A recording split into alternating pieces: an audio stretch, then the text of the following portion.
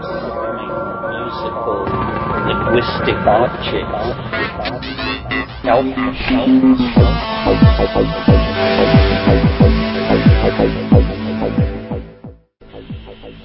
Greetings from Cyberdelic Space. This is Lorenzo, and I'm your host here in the Psychedelic Salon. And I want to welcome you to a sample of what I call listener-supported podcasting.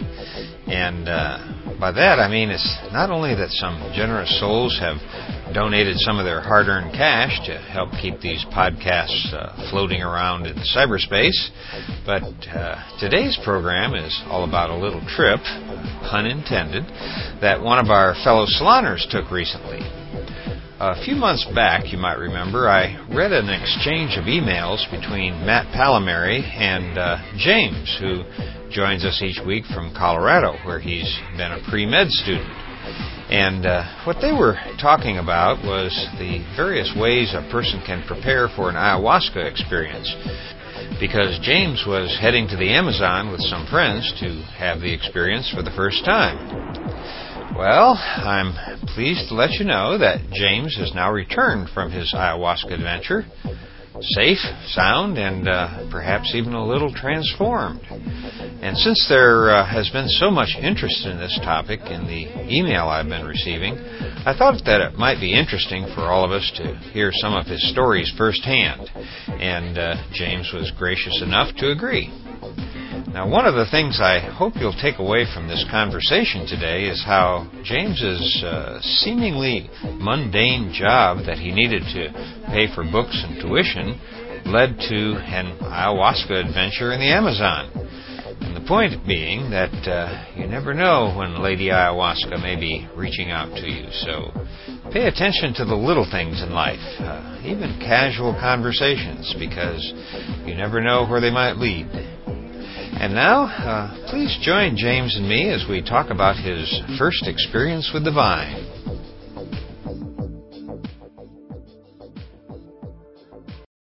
But I guess the best place to start is at the beginning. I was, quite frankly, really pleasantly surprised when I got your email, and you talked about this, I guess, expedition, excursion, or class. I don't know exactly what to call it. Why don't you just kind of rewind for me and tell me how this all came about? Sure. It's actually really strange. I've been into psychiatry. I'm about to take the MCAT. I'm going to med school. And to get through school, I was doing some carpet work. I was cleaning carpet to get through school. And I cleaned the carpet of a doctor that lives here in Colorado.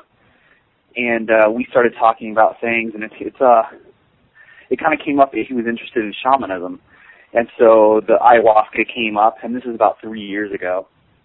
And come to find out, he had been working with some shamans from Ecuador. And those shamans came up and actually visited here in Colorado. So I was able to meet some of the shamans, and after spending more time with this doctor, he was planning a trip. This is 3 years ago. So he said he was planning a trip in a couple of years. So this professor, or this doctor, he organized this trip, and about how many people were there altogether that joined you? There were 20 of us. Wow, good-sized group. Yeah, it was. I think they were looking for about 20 people to go just to make the trip affordable. And then in addition to us, the 20 members that went for the trip, we had 2 guides that met us there that did everything with us. Now, in the emails we exchanged before you guys went down there, I know that for sure you had never had any experience with ayahuasca. Had any of the other people experienced that medicine before? Yeah, there were the 2 guides for sure. And then as far as people on the trip, there were some people that had gone trips in years prior, and I believe that they had multiple experiences with ayahuasca. But as far as the whole group, very few of us. I think there were only 2 people that had prior experience. So I imagine there was some trepidation among all of you, not just the going to the jungle part, but the ayahuasca as well. Absolutely. There were some people that had absolutely no psychedelic experience at all. I believe there are people that had never done any sort of psychotropic drug really, other than say caffeine or nicotine or something like that. Mm-hmm. So this was definitely branching out for a lot of the people in our group. Some of us had I'd say moderate psychedelic experience, but nothing like ayahuasca. Was the group mixed age-wise, men and women, or how was that makeup that way? I would say we were mixed pretty evenly as far as gender is concerned.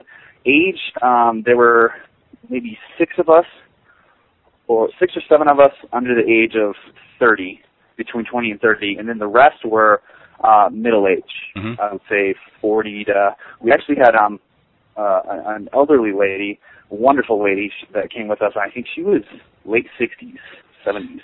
Of course, now that I'm 65, elderly doesn't sound. It sounds a lot farther out, but I'll let that slide. I don't feel that way on the inside, so it doesn't bother me at all. It's all about how you feel.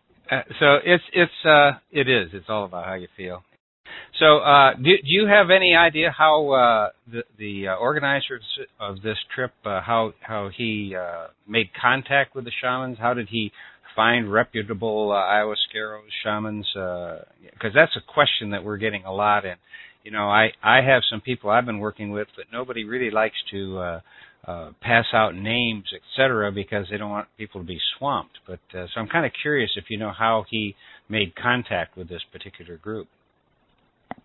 And actually, I actually asked our guide and several other members, as well as the shaman, if it would be all right if I mentioned their name.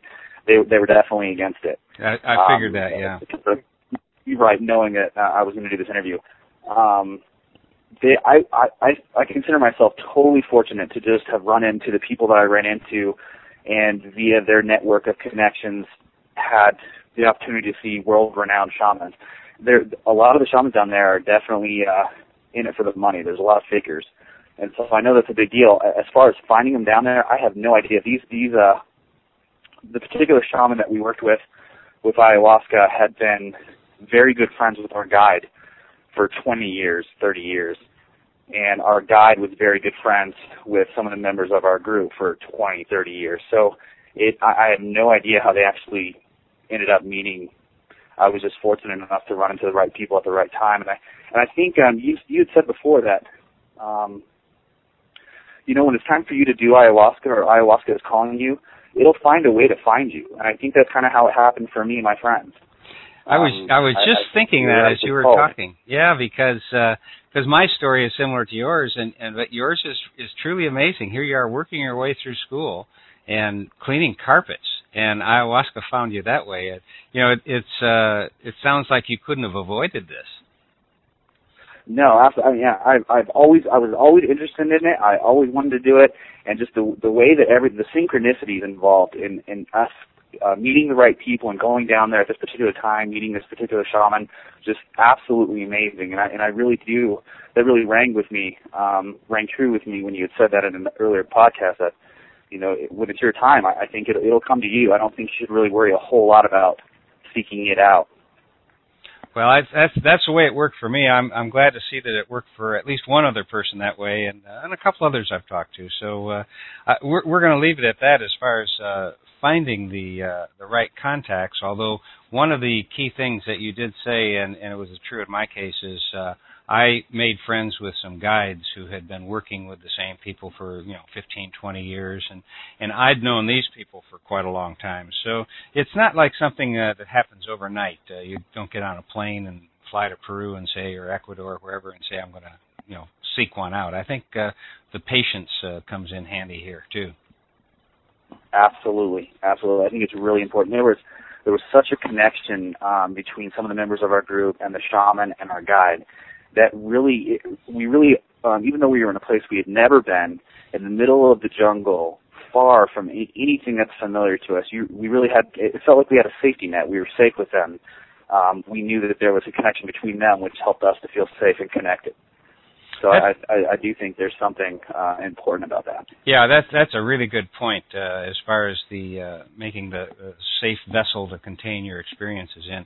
Why don't you just kind of take us through your trip? I know that a lot of us can put ourselves in your position of saying, okay, well, I've never been to the jungle in Ecuador, and I don't know what I'm going to be looking at. And then on top of that, you have this ayahuasca experience ahead of you. So kind of, if you would, just take us through, how you got from Colorado to the middle of the jungle. Okay. Well, I think it'd probably be best if we just started from when we got there. Okay. We spent a week in the Andes, and this trip wasn't strictly about ayahuasca. We actually saw several other shamans that didn't really use many psychotropic plants at all. They were just spiritual healers, and we did many ceremonies with them prior to our ayahuasca trip, and this is in the Andes. Some of them did use other plants. We had the opportunity to chew coca leaves, which that was pretty cool. So after staying in the Andes for a week, it was time to go to the jungle. We were all psyched about it. Did you see in the Andes? Did you get to any of the ancient sites while you were there? In Ecuador, no. Okay.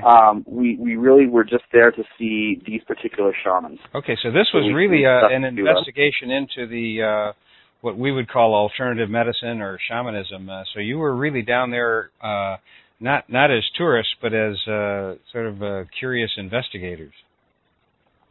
Yeah, and not only in the sense of just trying to figure out what this is all about, but I think a lot of us went there to really be healed. We wanted to find out how the healing works so that we could pass on the knowledge to others, but on a more personal note, just to heal ourselves, to really experience what these shamans had to offer in terms of bettering ourselves as people.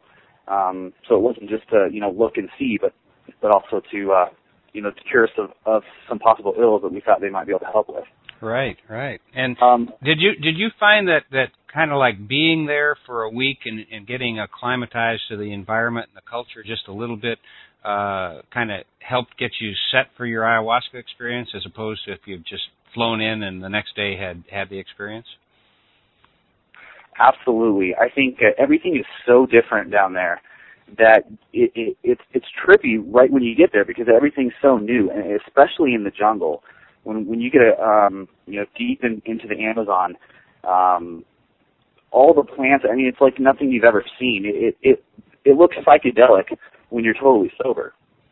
So many colors, so many different plants and animals and things that you've never seen. So I think that, it was really important. We went into the jungle and spent 3 days just kind of hanging out and getting used to being in the jungle, getting used to living there. We lived just like the shaman and his family out there. We ate grubs and new foods, and we just kind of got acclimatized to everything. And I think that was really important. That's a good point. So did they encourage you to change your diet once you were there, so that you were starting to do somewhat of an ayahuasca type diet? Well, I was really curious about that. Me and my friend looked into that, and especially after hearing Matt Palomari talk about the super rigorous diet that he was on. I remember him talking about, no sugar. I can't remember exactly what he was eating, but it was like simple carbohydrates, and that was it. Yeah. And we really didn't change our diet a whole lot. In fact, most of the group had no diet restrictions up until the day of the ceremony. And even then, we didn't fast the whole day. We fasted from an early lunch, and then the rest of the day was fasting. Me and my group of friends that I brought, we had abstained from red meat, alcohol, and tried to eat generally as many raw foods as we could for about a month prior to our trip in preparation. That wasn't a requirement. That was something that we did on our own after just researching it a little bit. Yeah, I think that in particular the alcohol, and I'm not against alcohol in used right, but that seems to be something that I've learned to avoid in the month leading up to it. So I think that was probably a good move on your part. Yeah, I think it did help. Other members of our group, being in another country, and they wanted to hit the bar scene a little bit. They had drank, and I don't know that it was super deleterious to their experience at all. but I do know that some of those people did have a little harsher experience. And I think there was something in what Palomary was saying about it's about respect to the plant. You're kind of sacrificing these things in some senses physiologically, so they don't have any weird chemical interactions. But on another level, it's a spiritual kind of this is what I'm giving forth. This is what I'm giving to the plant. I'm sacrificing this in respect, and I think that kind of played a large part, at least in my mind, for the things that I gave up prior to the trip. Yeah, I found the same thing, and although it took me a lot longer to figure that out, because being a Westerner, you don't really kind of get into this the plant spirits as easily. But once you start kind of grokking that a little bit, it does seem to make sense as far as on some planes for sure. Absolutely. When I'm talking about this to a lot of my friends at school or other doctors, there really is they're very wary when I talk about it in non-physiological terms like that. Interestingly enough, I'd seen another shaman who's actually one of the heads of the Association of Shamans in Ecuador 3 months prior to our trip. And I asked him, am I ready for ayahuasca? Am I prepared? And he looked at me, and the way shamans look at you, it's like they look right through you. It's the weirdest feeling. You're right. They're very deep. It's like looking into a bottomless cave. And he looked me up and down, and he said, no, you are definitely not ready. This is 3 months prior to the trip. And I said, well, what can I do to prepare? And he said that I should meditate, which I meditate every day anyway, but I really kicked it up a notch. And he also said that I should abstain from sex for 2 weeks prior to the ayahuasca ceremony. So I also did that on his recommendation. And it seemed to work out fine, because when I got there, we actually met up with this shaman, and he said I was well prepared and was very strong and ready to go. Yeah, and as you just pointed out, I think it's a combination. I think there definitely are some physiological factors involved here, particularly with the food and alcohol, etc. But there's also this psychological component as well, and so I think the more that you do to prepare, whether it's following somebody else's regimen or just doing your own preparation, but focusing on what's coming seems to be the way to maximize the experience. Absolutely, definitely. Now, I saw some pictures that you sent. It looked like you actually were watching them prepare the brew. Is that the fact? Yeah, it was. I loved that part of the trip. That day, the day of the ayahuasca ceremony, in the afternoon, the shaman took us around his home, which I also sent you a picture of that big thatched hut kind of house. We walked around his garden, and he showed us where he grows the ayahuasca. And he told us a little bit about how they prepare it, and that he told us about 5 different kinds of ayahuasca vines that in the jungle, and how he only uses one particular kind. The kind of vine that we used was 25 years old. It takes generally 2 decades or more to become fully mature. And then he also showed us how they prepared it into small sections, shaving off the bark, and they would put a layer of ayahuasca and a layer of Psychotria viridis or some other DMT-containing plant, and then another layer of huasca, another layer of DMT, another layer of huasca. Fill the whatever they put it in, usually a large cauldron, fill that with water and boil it for several hours. And we got to see all this. Wow. That's really interesting. I've never had the opportunity to actually see the brew prepared in person. I've seen pictures of it. So that makes a nicer connection. Is that the brew you actually drank that night? It was. Yeah, it was a very brew. I do think there was something comforting about seeing the actual plants that you were going to partake in later that evening. Yeah, it is a continuation of building a relationship with the plant, I believe. So what that afternoon you were essentially fasting from a late lunch on, and then what time did your ceremony start, and how did it unfold? Okay, It was an early lunch that we had an early lunch, not a late lunch. Mm-hmm. So I think we ate about 11, and then the rest of the day we fasted. And I believe the ceremony started probably around 9 o'clock or so. It was just that it had been dark for less than an hour probably. And we all got in that picture that I sent you of the large thatched hut. That's actually the place where the ceremony was held. And they laid down mats, and the bottom of the hut is all open air. There was a ceiling, a thatched ceiling, and then there were no walls. Mm-hmm. So around the edge of the inside of this hut, they laid down mats, and we all sat down in a circle or a semicircle. And the people, about half of our group, a little more than half of our group, ended up taking ayahuasca. The other half were going to be sitters or helpers. If some of us needed to go to the bathroom or something like that to help us walk and things like that, they sat on the other side completing the circle. Then the shaman was at the head of the circle with a table behind him, and on the table he had set little teacups full of ayahuasca prepared specifically for each person on our trip. I think he prepared them in terms of body weight and also what he thought that we needed.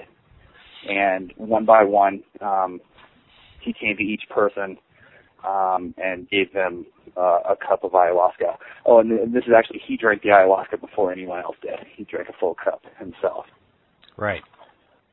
You know, this is very similar to the tradition that I participate in as well, where the shaman, particularly after he gets to know you even better, can adjust the dose level depending on what you're trying to do that night or where he thinks you are, and like you say, body weight, etc. So these guys have a lot of experience with this kind of thing. They can kind of size you up pretty quickly, it seems to me.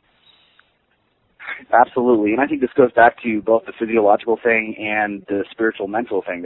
I think they consider both, just like the diet and preparation. When you're about to actually take it, I think a shaman takes those two components into consideration before giving you whatever amount. Yeah, I agree. After that, everyone was real nervous. It was just like electricity in the air. Everyone was, half excited, half anxious, half just blown away by the whole experience so far. And after we all drank, me and my friend said a couple of personal prayers and meditated together.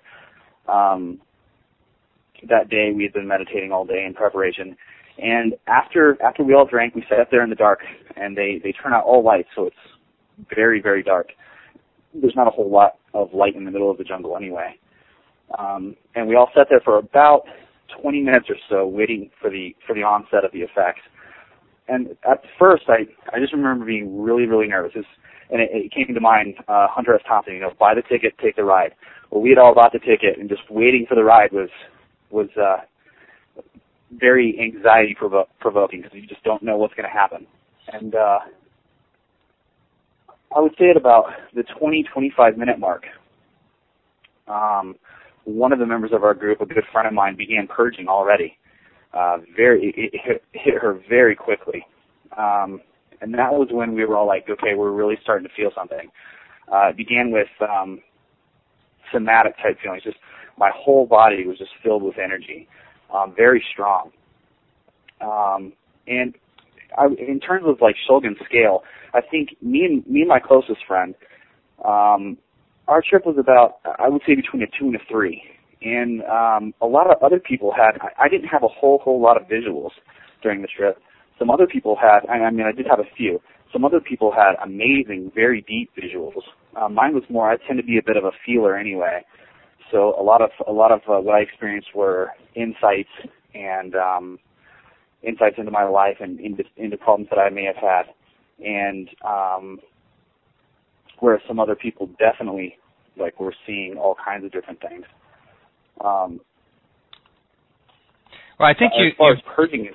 Yeah, let's go ahead and talk about that, and then I've got a number of questions I wanted to ask you. But let's go ahead and cover the purging thing.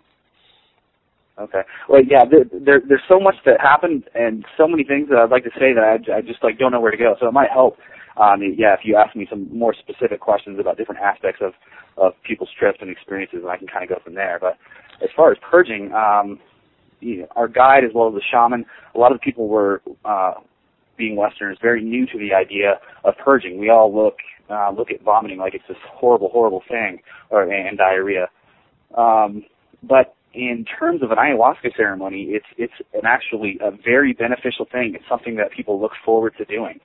And even though I'd heard stories about people, fasting for a day and having absolutely nothing in their stomach, but still vomiting out just this massive loads of sort of a physical manifestation of all these like spiritual or psycho material that like these negative feelings that you have or negative things that you're getting out of your system. And my friend, she must have had a lot of negative things from. She puked for about 2 hours, and this was her first psychedelic. So you can imagine she was definitely in a frantic state there for a little while. Well, that brings up something I think very interesting here is that I have seen this a lot, and I've talked to other people who say the same thing, is that your first few psychedelic experiences are the ones particularly that are going to be the roughest because that's where you're bringing up a lot of things. And if, of course, your first experience is on ayahuasca where purging is normal, it I think could be a very good first psychedelic experience as long as you're prepared to face the stuff that's coming up. But I think that your friend probably might have had as rough a ride with any psychedelic because that's often the case. Absolutely, and in retrospect, even the next day, she was very happy, felt so much lighter. She knew it was something that she needed to do. And in fact, she even said, I can relate her experience later. It was just an amazing thing that happened to her. She felt like she had more to get out after the end. She said she felt like she wanted to do ayahuasca again because it wasn't all out. And even though the experience of it was very, very hard, she said it was absolutely one of the most beneficial things ever. The next day, she was just happy and floating and so happy that she had done it. Although she did say it was, one of the scariest things that had ever happened. And I think that's how most bad trips are. They're not bad in themselves. I mean, the experiences can seem negative at the time, but the overall net effect is always good, I think, if you open yourself up to those. And I think that's what she did. And our guide and the shaman all said that she did very, very well. That was what she needed to do. Yeah, it sounds like you had some really good guides and shamans for a young woman to have her first psychedelic experience, then come out on the bright side. Sounds like she was really in good hands. Absolutely, we all were, and that I think that had a major benefit to all of us there. Being in a strange place, doing a strange plant medicine, and just having these strange experiences. Leave you in a precarious mental state. It doesn't feel like you have a whole lot to fall back on sometimes. And having someone like the shaman we had, it was just his presence alone just made you feel safe. He was absolutely the most humble person I've ever met, most powerful in his humility that I've ever met. And being around him, you felt safe.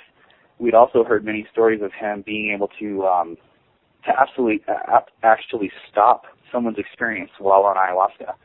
I guess prior groups that our guide had taken to this same shaman, an elderly lady had actually passed out and become unconscious during an ayahuasca ceremony. It was just too intense for her. And the shaman came out and sucked the experience out of her stomach, and she immediately woke up and was immediately sober and didn't experience anything else for the duration of the ceremony or in the days following.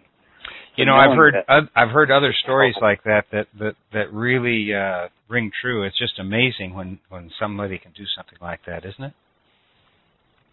Absolutely, it's mind-boggling. We don't understand how they do it, it's just absolutely amazing.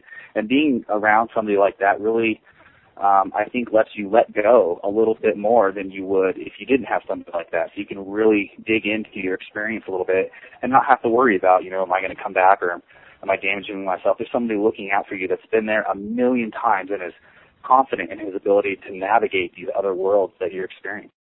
Something you said just a moment ago about how you felt safe with the shaman that may be one of the keys for people when they are going down to the Amazon and seeking out a shaman if they don't have any connection. But if they go down there, if they feel good about the guy, if they're not feeling edgy, I think that's number one, because I've heard stories of some of these guys are real charlatans, and if you don't feel safe with a guy, you really shouldn't be doing a psychedelic journey with him, you know? Absolutely, and that was the same with all the shamans we saw were world-renowned healers. They're very famous for what they do, and every single one of them has the same presence about them. I think it's really important. You should really, when you're going through a healing, you should really feel something, feel drawn to that person before you do a healing with them. I think that's really important. Our shaman actually, he differentiated between. Oh, I should also say that all the shamans that we saw were Quechua shamans, as opposed to, I know a lot of people do ayahuasca with in Peru with the shuar. Right. And so just to let people know what type of shaman and what type of indigenous people we were staying with is the Quechua. And in the Quechua tradition, they differentiate between there's shamans and then there's yachuks. Yachuks are the highest level of attainment for a shaman. And actually the shamans, as our shaman explained to us, are actually people who know how to heal, who have these supernatural powers of being able to navigate these psychedelic worlds, but haven't conquered their own ego enough to be humble in knowing that they have this power. The yachuks, on the other hand, as our shaman explained, are always going to be very humble, very there's not going to be any ego in them. And all the shamans that we met and worked with really had this feeling of there was absolutely no ego in anything they did. They really were doing it just for us. They were really, when they were looking at you and talking to you, it was just with you. There was this real feeling of caring and gentleness and humility in everything they did. And I think that might be something that's important to look for too.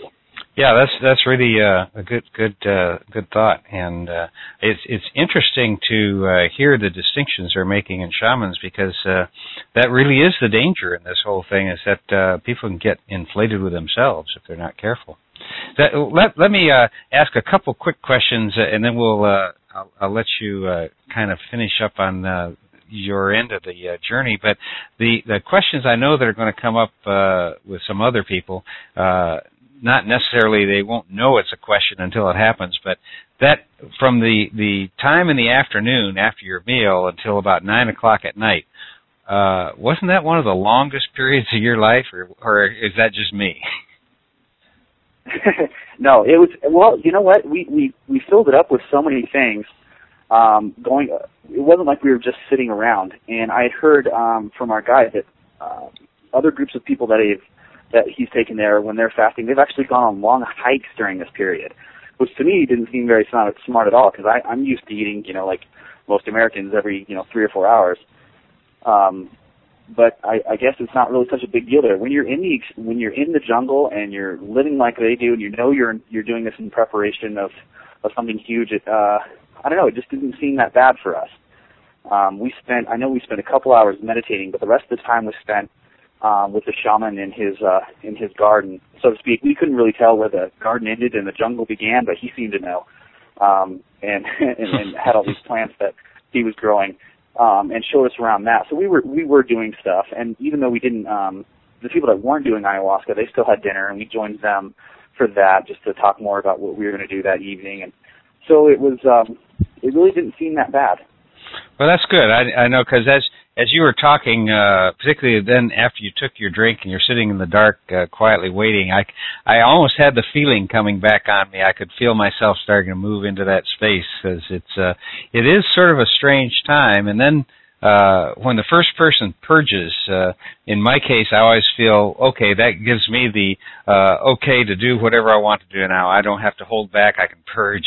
Nobody wants to be the first, it seems, to do that. Yeah, I think we kind of had the same feeling going on. I don't know, I wonder who's going to feel it first. I wonder who's going to purge first. I think we were all kind of thinking about that. And, well, my friend, she took care of that for us, for sure. I know one time I was the first to purge, and I felt really proud of the fact that I'd made it okay for everybody else. Well, it was funny. My friend, she was purging, like I said, for hours. Everybody else, I think a little over half of the group purged. Me and my friend actually never purged, which was weird. We thought we were going to. I thought for sure I would, and nothing. I think it was due to all the preparation we had done. Maybe I really don't know why. But I think ayahuasca, kind of gives you what you need, and if you don't need to purge, then you won't. I think a lot of people get hung up. I've heard of people saying that you have to purge, or you're not getting you're not getting the full experience. Then conversely, I've heard other people say that you don't want to purge because you want to hold the medicine in as long as you want. And I think it might be smart to play it a little more relaxed than that. I think what will if you're going to purge, or if you need to purge, ayahuasca will make you purge. If you don't need to, then you might not. And I don't think there's really any need to get hung up about the purging at all. Yeah, I'm right with you there. And in fact, the first several times I did ayahuasca, I didn't purge either. And but I was really careful about my preparation the first several times, and like you, and I think that the shaman was right. You were ready, and that's probably you had done so much preparation of the psychic material you already had unburdened yourself somehow. And it wasn't until I got kind of cocky after 4 or 5 times, and I didn't follow the diet and everything quite as faithfully, and all of a sudden I started purging. And now I found it doesn't really have much to do with anything other than what ayahuasca wants to teach me at the time, and I'm either going to or I'm not. Absolutely. I don't even worry about it. Yeah. Yeah. You just have to let go into the experience for sure, and whatever's going to happen, it's going to guide you. And like you, I didn't have much in the way of visuals for a long time. It's only recently now that I get visuals, but I think that you hit the nail on the head where you said, well, it was a +2 to +3, not many visuals, but the insights are the main things. You want to talk about that some? Yeah, absolutely. Right after it started to kick in and we were all just feeling surges of this electrical energy, the shamans down there, or all the people actually, refer to Mother Earth as Pachamama. And I was really, really nervous, and the shaman had told me, just open up to Pachamama, open up to Pachamama. And I was feeling overly anxious, and I just asked for help. I said, I want to be okay through this, I want to learn something, I really just opened myself up. And then I actually had an auditory hallucination, which is, I've never had an auditory hallucination on any other psychedelics.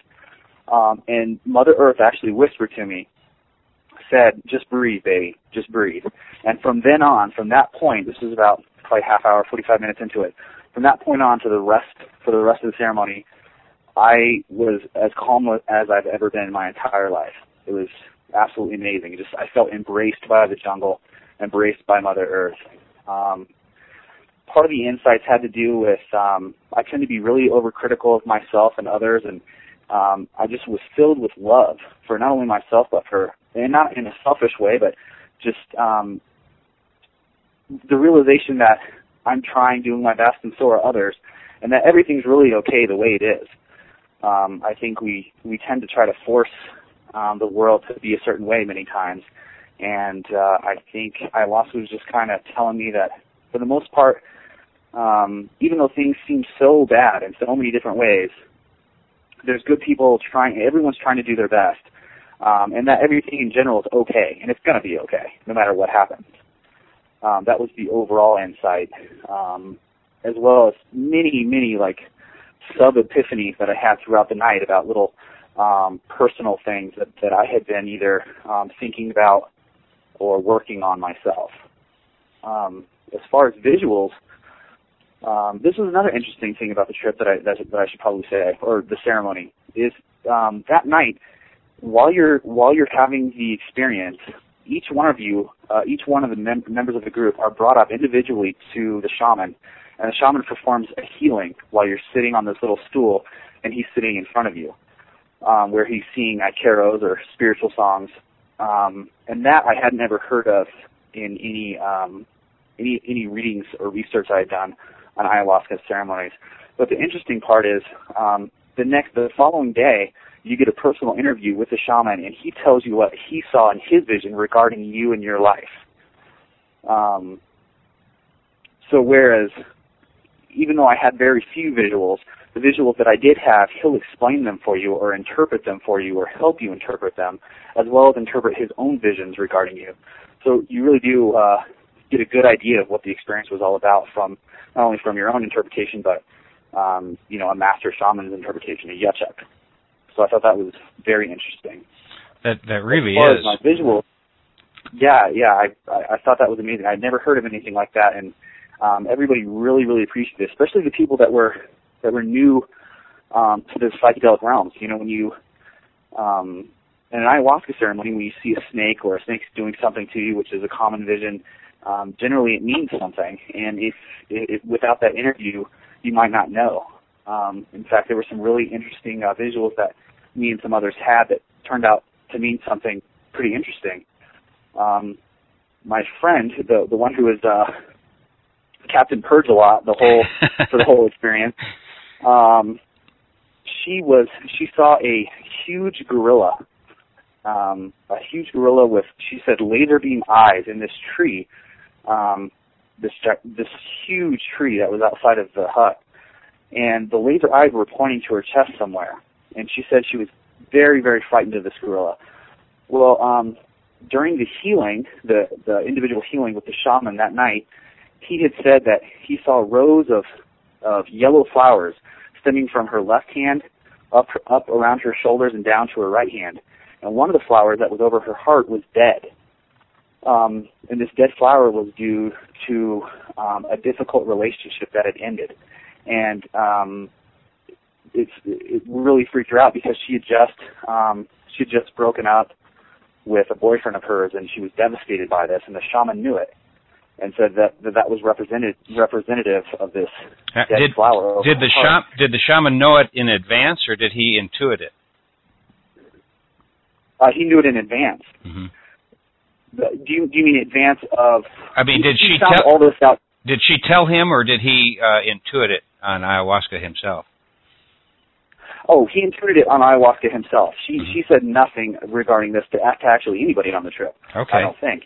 And so, yeah, he just totally knew this, and this kind of blew her away. She was just amazed that he would know this. But what he said was that this gorilla in the trees with these laser eyes was not trying to harm her.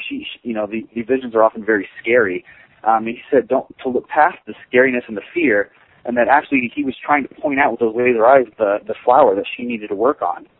During the healing, he said that he had given her a new yellow flower to place over the dead one that would grow strong with a new relationship that was going to come in her future. What's really strange about this is my other friend that was lying to the right of me, he said he had the strongest open-eye visual he had ever seen that was more concrete, more real than anything he'd ever seen, was that during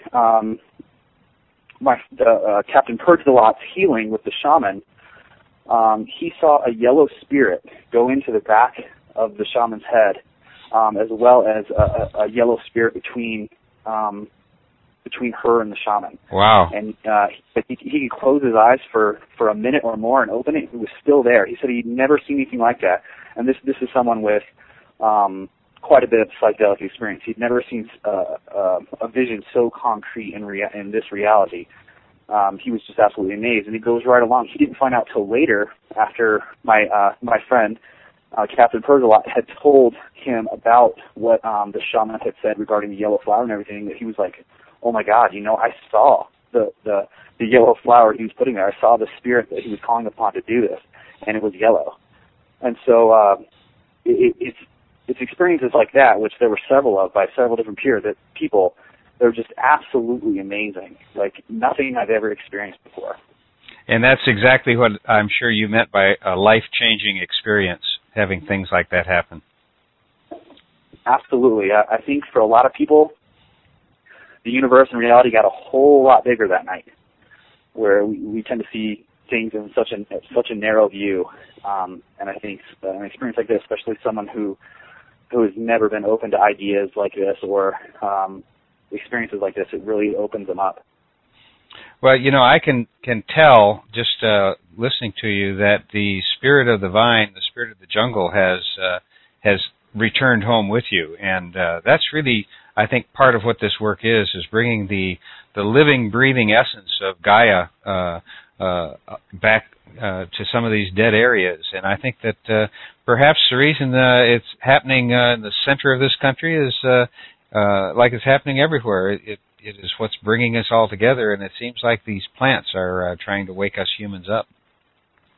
Absolutely. I think, especially with hopefully I'll be out of med school in another 4 years, and there's a lot of research. I was really glad to hear Charlie Grove on the show. He's done some amazing research, and I hope to continue in those footsteps. There's a lot of research, so we've got people who aren't into it in any scientific way that are experiencing it and bringing back the messages that the plant's giving. But on another level, we're trying to figure out exactly what the physical correlates of it are. And I think that on all these different levels, it's all good. We're trying to figure out what these plants are trying to tell us, and hopefully, I really do think there's a lot to change. But ayahuasca said it's all going to be okay. So I think it will be, and I think the plants have a big part to play in that.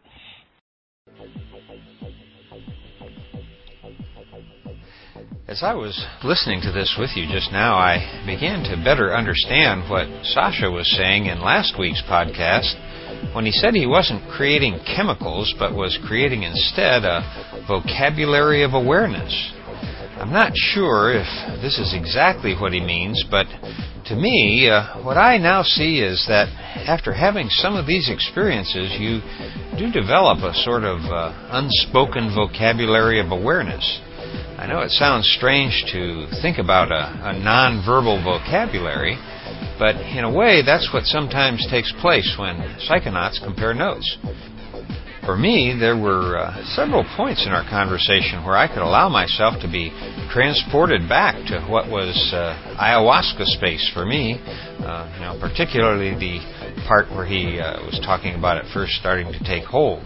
And if you've been there yourself, then you know exactly what I mean. And even though I'm not attempting to describe the feeling, at least that's how I understand Sasha's vocabulary of awareness. In fact, I saw it in action again this past weekend when some friends stopped by and we were discussing the differences between 5-MeO-DMT and toad venom. Which has 5-MeO as one of the active ingredients. But only one of our group had actually tried toad venom, and although all of us had done 5-MeO. And so in order to explain what was different about the toad venom, we wound up using a third substance that we'd all tried as a way to better illuminate the nuances of our conversation. And it was really as if that third substance acted as a higher level vocabulary for us to use to talk about the experiences that are by definition ineffable, which makes me sometimes wonder why we even try to describe them in the first place. But I'm thankful to James for sharing his adventures with us, and as he told me later, he really has only just begun to process all that happened to him on this trip. And I have a hunch that we'll be hearing more from James in the years to come. Thanks again for those stories, James. I almost feel as if I was there with you. Oh, and by the way, I will be posting those pictures that James sent, so you'll be able to find them with the program notes for this podcast, which I'll post at www.psychedelicsalon.org sometime in the next day or so. And I guess while I'm being thankful, I also want to be sure to send my love and gratitude to Zachary M., Edward Z., Kevin M., and Doug M., all of whom sent donations to help offset the expenses of these podcasts. I really do appreciate your support. It means a lot to me. And while I'm thinking of it, there are some other fellow saloners who I've thanked in previous podcasts, but haven't sent an email of thanks to you yet. And I want you to know that I haven't forgotten about you. And that also goes out to some of you who have written to ask questions that I haven't gotten a chance to answer yet as well. I want you all to know that my intentions are good, but my follow-through leaves a lot to be desired these days. There was a time in my life when I could multitask and get all kinds of things done in a day, and to be honest, I I thought my own parents were kind of wimping out when they got to be the age I'm at now, and I couldn't understand how they could accomplish so little in a day or a week, but now I finally get it. Actually, one of my grandchildren pointed it out the other day when she called me a slowpoke, and that was when I realized that, I'm just not going to get everything done each day that I want to do. And the real reason, the real bottom line here is that, hey, it feels good to slow down a little, to stop and enjoy the view once in a while. I think it was John Lennon who said something to the effect that life is what happens while you're planning what to do next. So I've pulled back a little from the planning part and have been trying to enjoy the moment. And now I do read every email that comes in each day, and sometimes I even get off and answer once in a while. But if I don't turn off my computer each day before I get everything done that's waiting there for me, if I don't just put it down and walk away, I'll never get another book read in my life. And I've got a shelf full of unread books that I've been looking forward to reading for far too long. So please don't think that I'm not thinking about you or thinking about an idea or two that you sent my way.